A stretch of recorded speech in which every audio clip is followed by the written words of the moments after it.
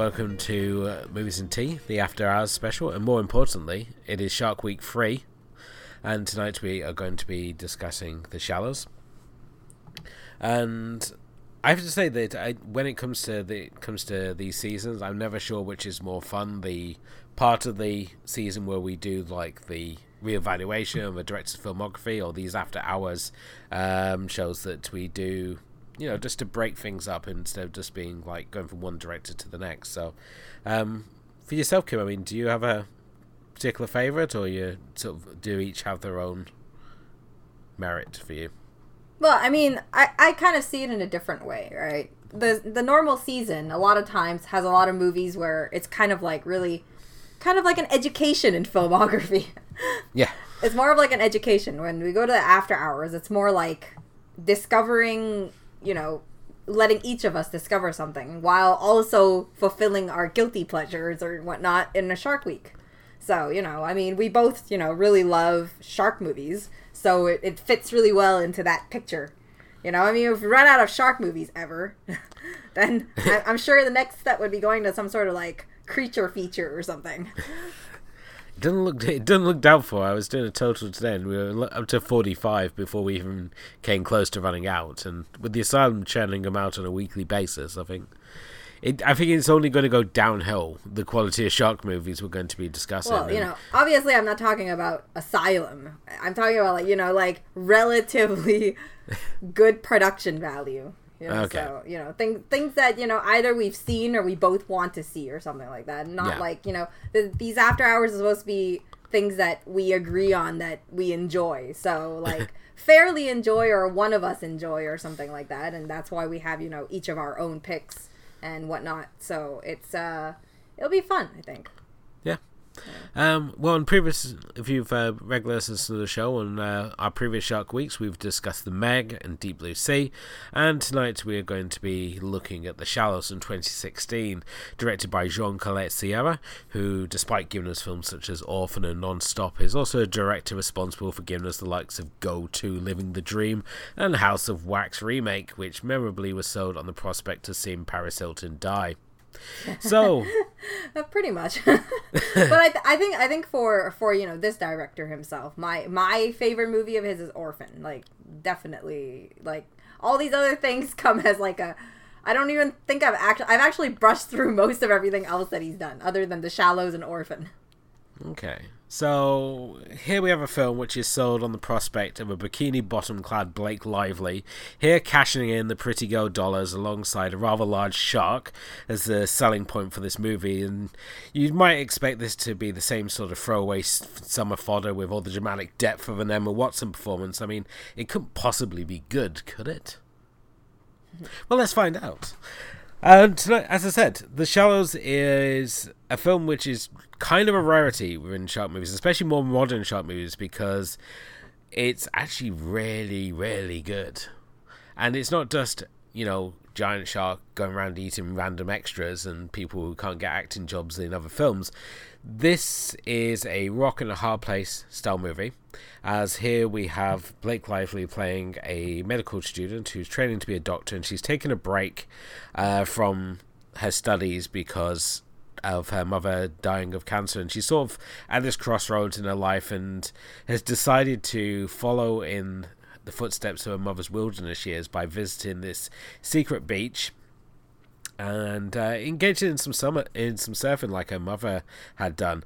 However, she inadvertently stumbles upon the feeding zone of a rather large great white shark, which decides not only to take a bite out of our heroine as such, but also leaves her stranded on a rock in the middle of the ocean with little chance of getting back to the shore, and with high tide quickly approaching, leaving her with a difficult set of circumstances of how she's going to escape from her predicament.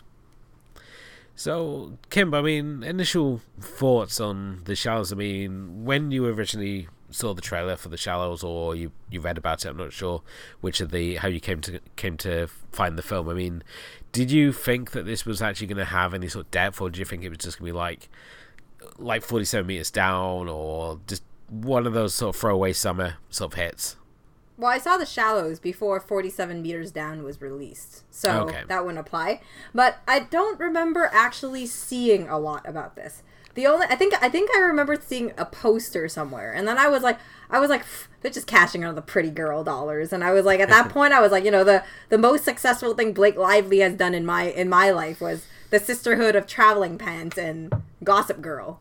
Do not bash Gossip Girl. Gossip Girl was wonderful for all 6 seasons. No. I think Gossip Girl is fine. I like her in Gossip Girl. I think her character was a bit dragged out, but we're not talking about Gossip Girl today. But I mean, so, she's never done movies like this before. And to me, it was kind of like a fresh experience. And I was kind of like wondering whether it was just, setting her up to be kind of like a Scream Queen type of deal, right? But, it turned out, I gave the movie a chance. I think it was some cheap rental or something that I got before it went on Netflix. And then, and I watched it, and it was surprisingly really good. And I really was, I really like this whole, wilderness and sharks, and you kind of like, it's just, she's at the wrong place at the wrong time, pretty much. And it's kind of like a journey of her own. It doesn't involve a lot of people. It's very, bare bones in that sense. Definitely so. I mean, as for myself with Blake Lively, the only thing I'd seen her in prior to The Shallows was in Oliver Stone's Savages, where she's in a movie which is so smug you wish she had a face so you could punch it. And she was basically just doing the whole hipster dream girl thing, which essentially she does in Gossip Girl as well, but the whole... At least there she's got other people to balance it out, even though her character, as you said, it gets drawn out way too thin. And with this film, as I said, it was a real surprise. I mean, it's her doing the hipster dream girl thing again, but she's got some real sort of dramatic element to it. And it's what appealed to her the most when she took on the project was that her husband, Ryan Reynolds, had done Buried, which is basically him in a box. Yeah. And here she was sort of the chance to do her own version, but it's her on a rock with a seagull to talk to, and that's basically it. We have this monster shark, which isn't some super intelligent creature. It's just it's a shark that seems to be following the laws of nature, so it's very sort of grand in that respect. And as I said, we just base with it. She's got only the sort of clothes and the jewelry on her, and basically anything she can sort of that washes near her rock, and as I said, just this seagull to talk to, and it's such a fascinating concept. I was surprised that it's a gripping and it works as well as it does, because certainly when you have a character on their own, there is obviously the worry that it's sort of going to drag and it's going to become kind of tedious, and certainly all rests on sort of the one actor to be engaging enough without relying on anyone else. And certainly with her buddy Steven Seagal, he's only there just to really sort of bounce dialogue off, just so we're not watching Blake Lively talk to herself for an hour and a half. So yeah, well, I think that's really the key, is that Blake Lively is really able to sell the role, and it's such a surprise because she hasn't done anything, I believe, at that point that was so huge. I think a lot of stuff after that, after this project, she was able to take on a lot more, maybe other things. Wait, let me see. Oh no, she actually did Age of Adeline before, and that one got some good stuff. Yeah. I mean, I saw All I See Is You, and that's not a good movie. Don't see that. That was after this. But yeah, no, The Shallows is, I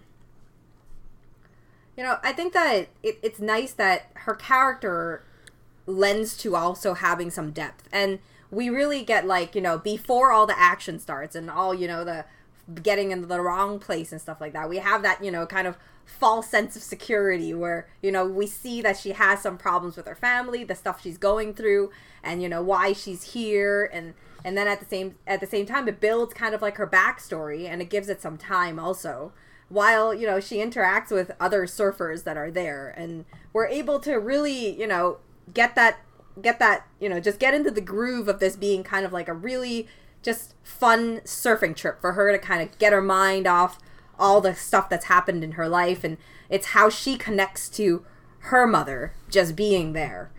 And it's an important journey to her, and yet she insisted on following through with her plans, and it's what lands her into the situation she ends up being in. Definitely so, and it's so the way that her sort of backstory and everything sort of established. We see the sort of side shots with the phone, and we can see that she was originally supposed to go there with her friend, but her friend got drunk and decided to stay at the hotel, and she's still continuing through, and we get all these sort of like pictures of her mum when she was her age, and at this mythical beach. And as I said, it's completely in the middle of nowhere. I think it's in the middle of like the Mexican jungle. Yeah. Somewhere. It's a little hard to place where it's supposed to be, but basically no one really knows, because it's not a beach known by the locals. It's only a beach only known by the locals, and certainly with them shooting on location, it was pretty much the same. There's only the island they were doing production on. There was only 300 people there, and the 300 people there voted not to have Wi-Fi on the island, and the whole production had to ride bicycles because there's so much like ecologically protected like birds and plants and that. So it was just it really sort of pays off now when we look at the film, and you just see this like absolute paradise, and it just feels like you're in the absolute middle of nowhere, and it just adds to that sense of isolation. So much more than just her being stuck on a rock and like just like this a few meters swim from shore. But at the same time, she knows she can't outswim a shark, so she's kind of stuck where she is, trying to weigh up her options constantly. So, but the thing is, her character is also very smart. Obviously, we know she's smart because she is in med school, and she has a lot of the know-hows that she needs in this situation. And while she kind of rejects that whole med school thing currently, and it's kind of like, like she's contemplating whether she's going to continue. There's a lot of things that we see that her character, because of all these things, it naturally fits into the situation also, but it doesn't feel like it's too forced. So, she has the things she has on her, obviously, like, those little simple things that help her. She gets bitten by a shark. She's on the rock. Well, she has to do what she can to kind of fix herself up. And, all this stuff is not only, med school, but there's a lot of these things is like, general knowledge, just having that ability to be able to, okay, well, I'm going to cut this and use this as a compression or on her leg, or, do all these different things. And it's those little moments you really see that, she is a fighter. I think that was one of those core things, is that, there was a question about whether, honoring her mother was about being a fighter and following through with her dreams. And in this case, you can see that her character is a fighter because, through all these things, she's actually very smart. She tries to, we don't have a mega shark here. We don't have any super smart shark like Deep Blue Sea. We don't have like a huge megalodon like in the Meg. This is just a great white, and there's habits, and you start learning a little bit more about this great white. What turns it off? What kind of repels it? What attracts it? And like the little things that, there's also a routine to what it does. So she picks up on all these things as, she starts calming down and getting control of her own emotions. And I think that, that's when we really see the character really grow, is through those little things that happen, but in those really smart ways of her taking a chance to kind of like find a way to survive. Definitely. And again, this is something that I really love about the film, is that we're given all these bits of information, as I said, about her being a medical student, that the coral has the same effect of like a jellyfish sting. And we're given the information there so that when we come to rely on this information later, it doesn't feel like a huge leap of faith. Like, she's patching herself up and she's doing all this sort of like field dressing and stuff, and she talks herself through each procedure like she's addressing a patient. So she's working on her bedside manner the whole time she's going through it, and she's like explaining what she's doing to herself, whether it's as a distraction or what her just like a way of like regaining that sort of information. It's unclear, but certainly it really sort of plays in well. It's like, yeah, she's a med student, so she is going to know how to do these sort of like patch up jobs. Because if you haven't got like a proper medical kit that you obviously can do these different things to sort of like close a wound together to what you need to do to stop a wound from bleeding, which is like by using the surfboard strap to form a tourniquet. And you can see like that this is someone who's got a very sort of organized mind, even from when we see her on the beach and she's pulling out all her bags and everything's labeled and in individual little compartments like sunscreen and phone, and she's got all these she's clearly a fan of the label maker. Yeah, it fits in her character and it builds from the beginning, and that's how it gives this her character a lot of substance. But I think that a lot of credit has to go to, we've been looking at directors, and while we're not doing this director specifically, Jaume Collet-Serra, we're not doing his filmography specifically. This movie does stand out and does really show that he has a lot of skills behind the camera, because in this sort of, isolated area, he ends up taking a lot of, bird's eye view, like from above.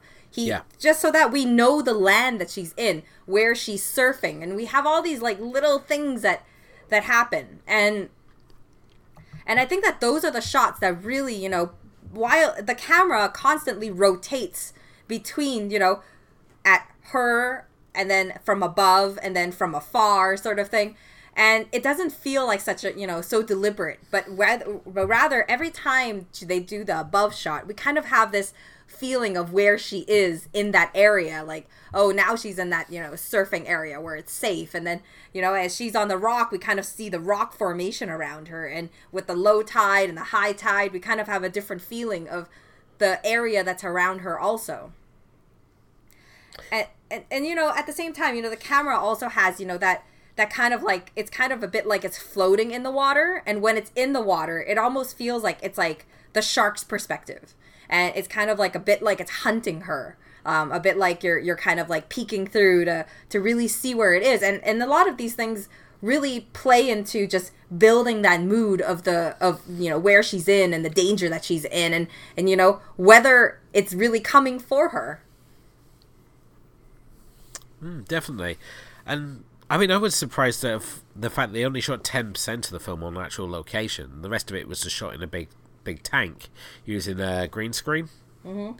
And it's really just the way that we obviously have those on location shots. They blend in with obviously the tank shots, and you really have to look at the film, and especially in the background, to try and figure out which are the tank shots, because the two blend together so perfectly.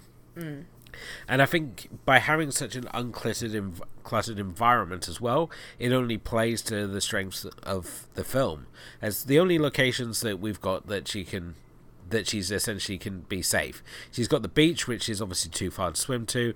She's got the buoy, which is her main sort of goal towards the end to get to, especially as the rock, which is the final sort of safe place in this location, is quickly being submerged by the rising tide.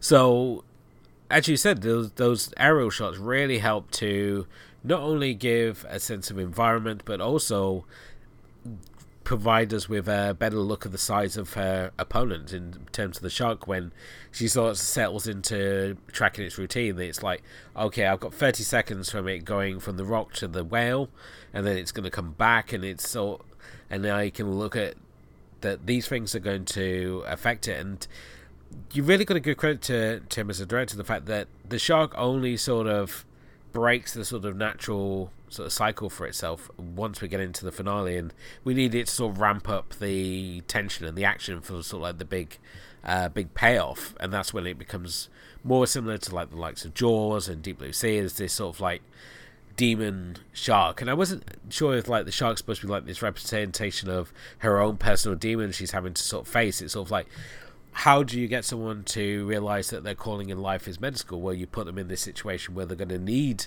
to use those skills, and certainly in her case, it's by facing this giant shark, and it's by defeating this shark that she like has this clarity to realize, to go back to med school to sort of continue on with her life and to live her best life, so to speak. Well, I mean, nothing does better than a life and death situation, right? Certainly. So, I mean, these sort of situations tend to put everything into focus real quick. I want to talk a little bit about the supporting characters. Obviously, we got the two surfers, who I was surprised weren't as douchey as I was expecting.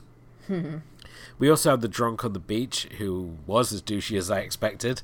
I was so angry at that guy. His demise could not come quick enough. Even now, when I'm rewatching the film, because I've seen it a couple of times, but the jump scares are so good, they still catch me off guard. And like when the guys, you're waiting for like an attack to happen, and because they're being teased by seeing like the silhouette underneath, and again, this is a throwback to natural shark behavior where surfers are mistaken for seals because of their silhouette. Yeah. And sharks' eyesight is largely based in silhouette, so I like the fact that those shots were thrown in, and it gives it. It's not like, oh, it's a shark. It only cares about eating humans, because they really don't. And I don't know why the shark became so obsessed with trying to eat Blake Lively's character. But it has a real sort of devotion to that. If it was like a different situation, like if it was a crocodile and an alligator, which obviously have that dedication to catching a prey, then I would understand more. But this shark is just so determined that it's going to get Blake Lively one way or another. I think it had to go with the fact that I think the main clue was in the fact that it had gotten attacked by humans before, because there was that shot about, you know, like how it had something jammed into the side of its jaw already, which also comes into play in the movie at some point. Which, you know, I'm really, you know. It's nice to see that there are these little details that really work. And, you know, these supporting characters, I think, really play to just kind of, you know, there's only so much you can watch of someone lying on a rock and trying to get off and trying to, you know, survive and talking to a seagull that there is, where, you know, there has to be, like, hints where you think that they can save her, right? Yeah. There's someone outside that can save her. And the surfers, well, obviously them coming back was, you know, made sense because, you know, they were there to surf and they were there the next day and they seemed like locals. Yeah. And then you have obviously that drunk guy was just, you just find it like angry and sad and pathetic all at the same time, because it was just like, you know, like, what was his determination? He was like, he turns around, sees a surfboard, and he's like, oh, that's worth money. I'm going to go and walk into the water and try and pull it out. Was that his mentality? I don't know. I think so, because he'd already stolen her phone and her bag at that point. Because she's trying to get him to get her phone to call for help. Yeah. And instead he just steals her bag and her phone. And it's like, you asshole. Yeah. And then he obviously sees the surfboard. He's like, oh, more things I can sell. And obviously doesn't know about the shark, and I mean, to her credit, I mean, she does try to warn him, so she's, even if people are trying to wrong her, she's still a good person in that respect. Yeah, well, you know, obviously she doesn't want to see anyone die. But, you know, in the end, it's just, you know, the shark's not, you know, the shark's out for Blake Lively, but anybody that tries to help her is also on the menu. Oh yeah, it's decided, you know, this is its hunting zone, and anything that stumbles in it is gonna become chow. Right. Now we've obviously talked a lot about the shark and Blake Lively's situation, and then, I mean, I have to give credit again to Blake Lively. She did all her own stunt work in the film. They were obviously talking about bringing in stunt actresses to like do the dive off the whale, which is like, no, I'll do it myself. And the only sort of thing that they did do was they brought in a stunt surfer for the surfing scenes, which are up there with Big Wednesday. They're just absolutely stunning. Yeah, for sure. I mean, the surfing scenes are really nice. I mean, they're always impressive to see. And, you know, it's cut so well, too, that it really does look like she's doing it. So, it does. Yeah, they brought in pro surfer Isabella Nichols, who, I mean, she taught Blake Lively some of the basics, such as, you know, how to wax the board and attach the leg rope, and, you know, it gives it the air of authenticity. So that, which really helps, as you said. You think, oh wow, she can actually surf, because you've seen her waxing the board, and she seems to know what she's doing. I'm not sure if Blake Lively can surf or not in real life. I know she said in an article once that she enjoyed surfing once, and she's certainly on the California coast, so it wouldn't surprise me if she does surf. But certainly she's not doing the surfing here. It's all Isabella Nichols who. It's just so pretty to look at, the sort of surfing sequences, the fact we go underwater, and I really love the cinematography that Flavio Labiano. I'm sorry if I've totally mispronounced that. Really sort of does with the film. The surfing sequences are not just there to fill in time. It's sort of all just about setting the tone and just this person trying to find peace with themselves. And as I said, just it really sort of adds to the natural beauty of this location. It's sort of like, we're in this location, why not make the most of it by showing these fun surfing sequences? So yeah, and it's really nice. I think some of my favorite shots were not even just like the surfing. It was the going out to the sea part where she had to dive under the waves every single time, and it was just so beautiful that they did it. And this made me think of the fact that I think that what really does a lot of justice to the film here is the soundtrack. I really love the soundtrack, and I think the second time watching it, I really realized like how, from the situation from the beginning till the end, the soundtrack is able to elevate itself to the situation that's going on, and it works really well to when it's surfing and that that light kind of style. They have a lot of like more the fun hip music sort of thing going on, and then you have like the more relaxing time, and then as we get into that part in the end, it gets ominous and suspenseful as she starts realizing something around her, or feels like something's around her, like when she first like is getting ready for her second surf. There's this suspenseful kind of subtle suspense in the background where she turns around and she thinks that something's after her, but obviously that's a false scare that we have. It's just a little jump scare, which is a nice little thing. Oh, I was just about to say, Marco Beltrami's score is just really quite stunning here, and we don't have any of the warning cues that we get with some of the other shark movies, like it's obviously like with Jaws being the key example. Here it's a soundtrack that's always in the background. It very rarely comes to the foreground, as the focus is always on the action screen, and this is sort of just adding to the experience. So if you're watching this film on like your laptop and stuff, invest in some decent headphones, as it really sort of emphasizes the experience, and really you can really embrace the immersive experience that score helps provide. And even when we get to the end, and we obviously have Sia's track, Birds Set Free, just playing over the shots of the ocean, it's so stunning. I could just sit and watch that on a continuous loop. And certainly there is, if you go on YouTube, someone has made like a fan video for Sia's song, but just using footage from the film, like the surfing footage and some of the shark footage, and it's just perfectly matches up. There's not any element to the soundtrack that doesn't seem to like feel like a flamboyance, or doesn't sort of work here. Yeah.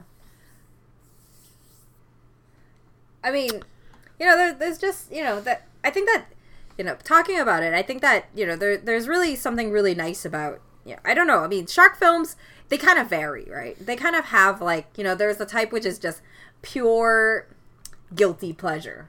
Something like, Sharknado. Ridiculous. Like, nonsensical. Doesn't make sense at all.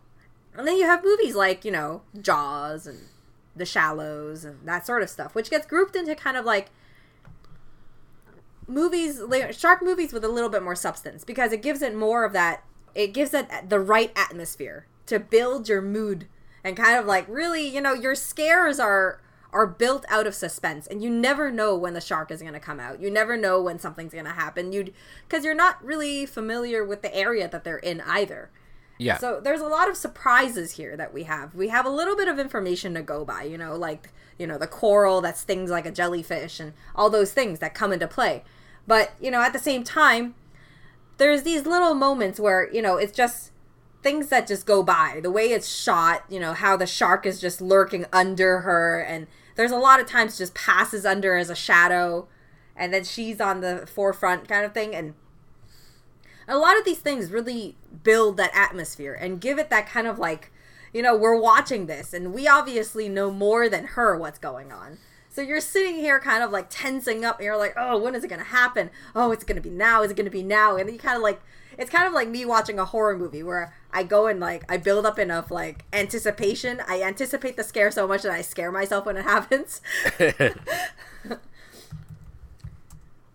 But I think that those are kind of like the best shark movies. They make them, you know, it's so memorable also because things that build out of atmosphere, they have so much rewatchability to them. You can go back and you watch them and, you know, like this one, we don't remember, you know, sometimes I went back the second time this time and I forgot a lot of the things that happened. A lot of those little jump scares that were, you know, fluctuating between pleasant surprises or false alarms and stuff like that versus, you know, the real scares that come in.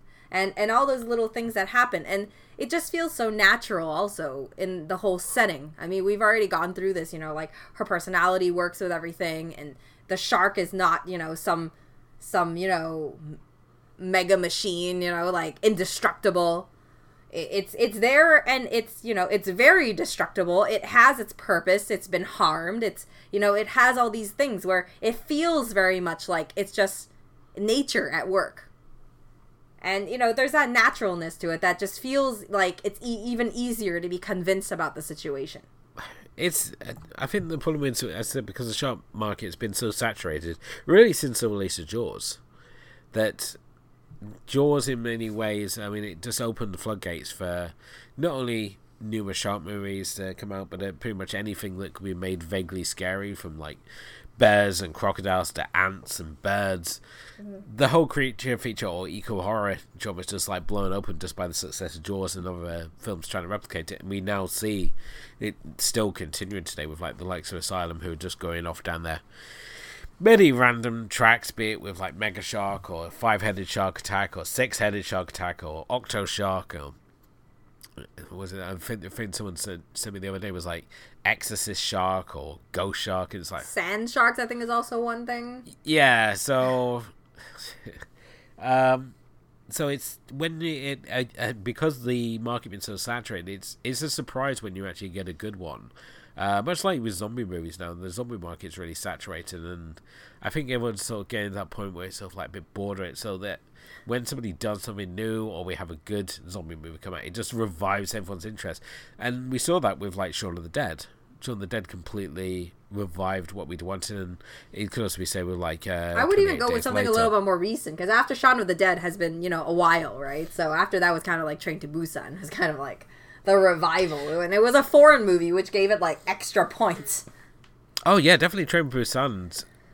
Again, it's like One Cut of the Dead. I think it's taken the foreign markets to revive the zombie genre again, because certainly when we look at the Western releases, I mean, we look at like Walking Dead, and people are still watching Walking Dead. It sounds like they're talking about an abusive relationship. It's sort of like, oh, nothing happened for 14 episodes, and then something good happened, and then nothing good happened for another 2, and it's like, why are you still watching? And that's what I never understood. These people are just like determined to see it out to the end. So but further, I mean, so is there anything else you want to talk about The Shallows? No, I'm done.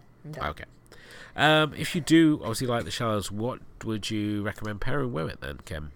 Well, for something along the shark thing is a movie I always talk about, and I'm sure we'll eventually get here into our Shark Week, and that's The Reef, which is an Australian shark movie. Okay. Which is about, I think it's 5 friends who go out on a yacht or something, or sailing or something, and then their boat gets capsized because of a shark, I think, maybe, and then somehow it gets capsized. And then they now have to go survive. You know, they have to go and leave the boat and kind of like wander into the ocean together. And then they realize there's a shark lurking among them. And, you know, the shark is more like a subtle kind of like appearance. So it's very atmospheric, the film. And that's one of the things I really like about it, is that the shark doesn't show up too much. And it's never, you know, like, it's kind of like, in and out, you know. But it's one of those films that really base itself on atmosphere, and it's executed really, really well. It's a bit slow, but it's executed really, really well. I mean, but I'd also like to kind of like, you know, I feel that, you know, pairing shark movies with shark movies is kind of like the easy way out. Yeah. So I also found, I also want to talk about an indie film. Okay. On land, which is called Backcountry, and that was in 2014 that it was released. It's about a couple who goes onto a camping trip into this, into you know, he goes on a camping trip, and then they get lost, and then it ends up that they end up fighting a man-eating bear. Like, they end up surviving against a man-eating bear. So, it's kind of, it has a lot of really good moments. It's very similar to how I feel about, you know, The Shallows. It's a bit frustrating at certain points, but I think the movie is also done really well. Like, it's one of those, you know, rare movies where you really feel that isolation of being lost in the forest. But at the same time, I feel like, you know, bears and, you know, them being kind of like the central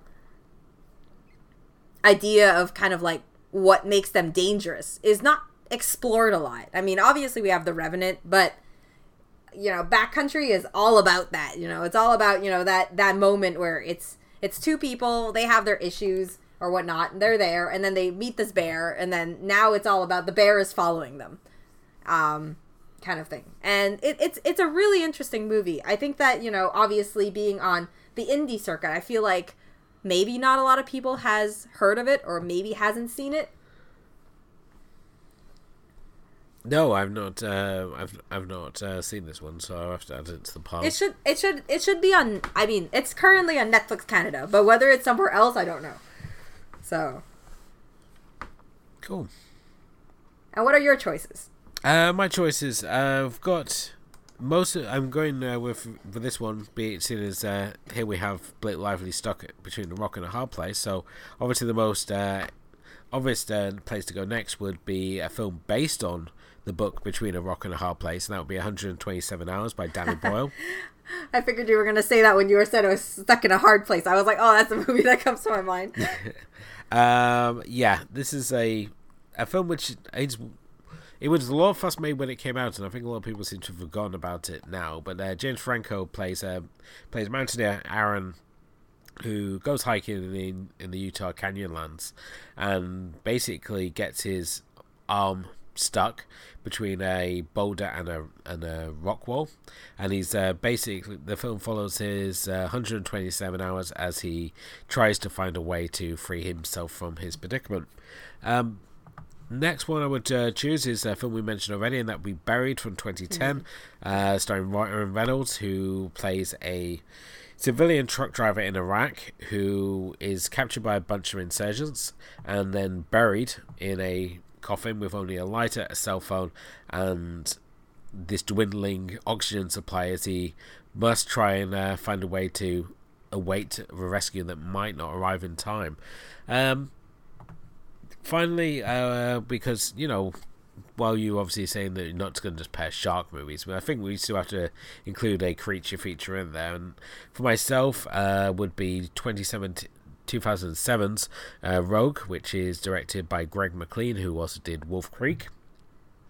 And this is a film inspired by the true story of Sweetheart, who was a giant male saltwater crocodile that attacked a bunch of boats in Australia in the 1970s. And here we have a giant crocodile that traps a bunch of tourists on an island, and they have to sort of work out how they're going to escape the island without being turned into a croc chow. This film, it's really kind of surprising, much like The Shallows, is we have lots of undertones of Jaws in here, where we have suspension slowly racked up. It's not just about gruesome kills, which, unsurprisingly, being a Graham McLean film, that are, but certainly it's not the real focus here. Instead, we have this situation that these tourists are forced into, and trying to find a way that they can escape this island before the croc decides to make its way on there.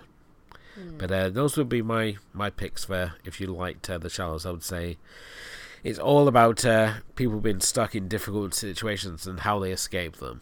This one has been. Yeah, all really good choices. Thank you. So that brings us to the end of our first episode of this After Hours block, and up next, for the next movie in After Hours, we're going with my pick, which is 2017's Tigers Are Not Afraid, which finally, if you read my Friday Film Club post, got its short theatrical release, I guess, in limited theaters back in, in September. Over the course of, end of August to September, it had its theatrical run. And then now it's finally on Shudder as a Shudder exclusive. So Tigers Are Not Afraid is a Mexican film, which is pretty much like a fantasy horror, it's like a horror fairy tale. A lot of people compare it to Pan's Labyrinth as the closest comparison. It does help that, Del Toro really, really supports this movie so much that he's making a movie with the director of Tigers Are Not Afraid. So, so Tigers Are Not Afraid is the next movie pick, and it's gonna be fun when we when we watch a bunch of orphaned kids caught up in the drug cartel world and armed with 3 magical wishes, but magic can be interpreted in its own way. Very cool. And I mean, just one sort of final note before we do close out tonight's show, and I just say it's been kind of funny that when we've done these Shark Week picks, that the movies we picked have all seemingly, they could be compared to the Director Who season we focused on. So with the Meg, we had the big blockbuster shark movie, which is obviously very true of Paul W.S. Anderson. With Deep Blue Sea, we had the smart sharks because, sharks are monsters, monsters are humans, monsters are people too, so that's the Del Toro kick. And now we have the artsy sort of stylized shark pick, which obviously you could see Sofia Coppola doing it if she ever chose to direct a shark movie. I could see her doing something like The Shallows, so it'd be interesting to see if we can carry this on going forward. Especially because, we have that, that whole, one person deal, and it's like a character development and that sort of thing. You can definitely see how The Shallows really does compare to something that, if Coppola were to do it, it would be kind of, it would be interesting. Just wonder if she'll ever do one like that. That's all. It'd be interesting to see if she decides to make a creature feature just really randomly. Just I'm just bored of doing these sort of pictures. I mean, certainly with The Shallows, I mean, it's tapping into all those sort of things, the female maturity. So we introduced to Blake Lively's character. I mean, she's very much sort of in this bratty child stage, and she matures into an adult through her situation. So much like so a couple of those characters are changed by the situations they encounter, and certainly through female leading characters, certainly we get the same with The Shallows. So I'm not going to say this is going to be the same for every season, because there's certain directors I'm really not sure what shark movies we compare with them, but it's certainly be interesting to see if there's any other directors who could potentially be linked to doing a shark movie. But thank you as always for listening. Thank you to my co-host Kim. And if you haven't done already, please do hit the like and subscribe button. And if you also leave us a review, as it really helps raise the profile of the show. You can follow us on social media. We're on Facebook and Twitter and Instagram. And you can also check out our full archive, including our Friday Film Clubs, on moviesandteapodcast.wordpress.com. But until next time, when we be talking about Tigers Are Not Afraid, this is Edward Jones signing off, and just wishing you all a very good night.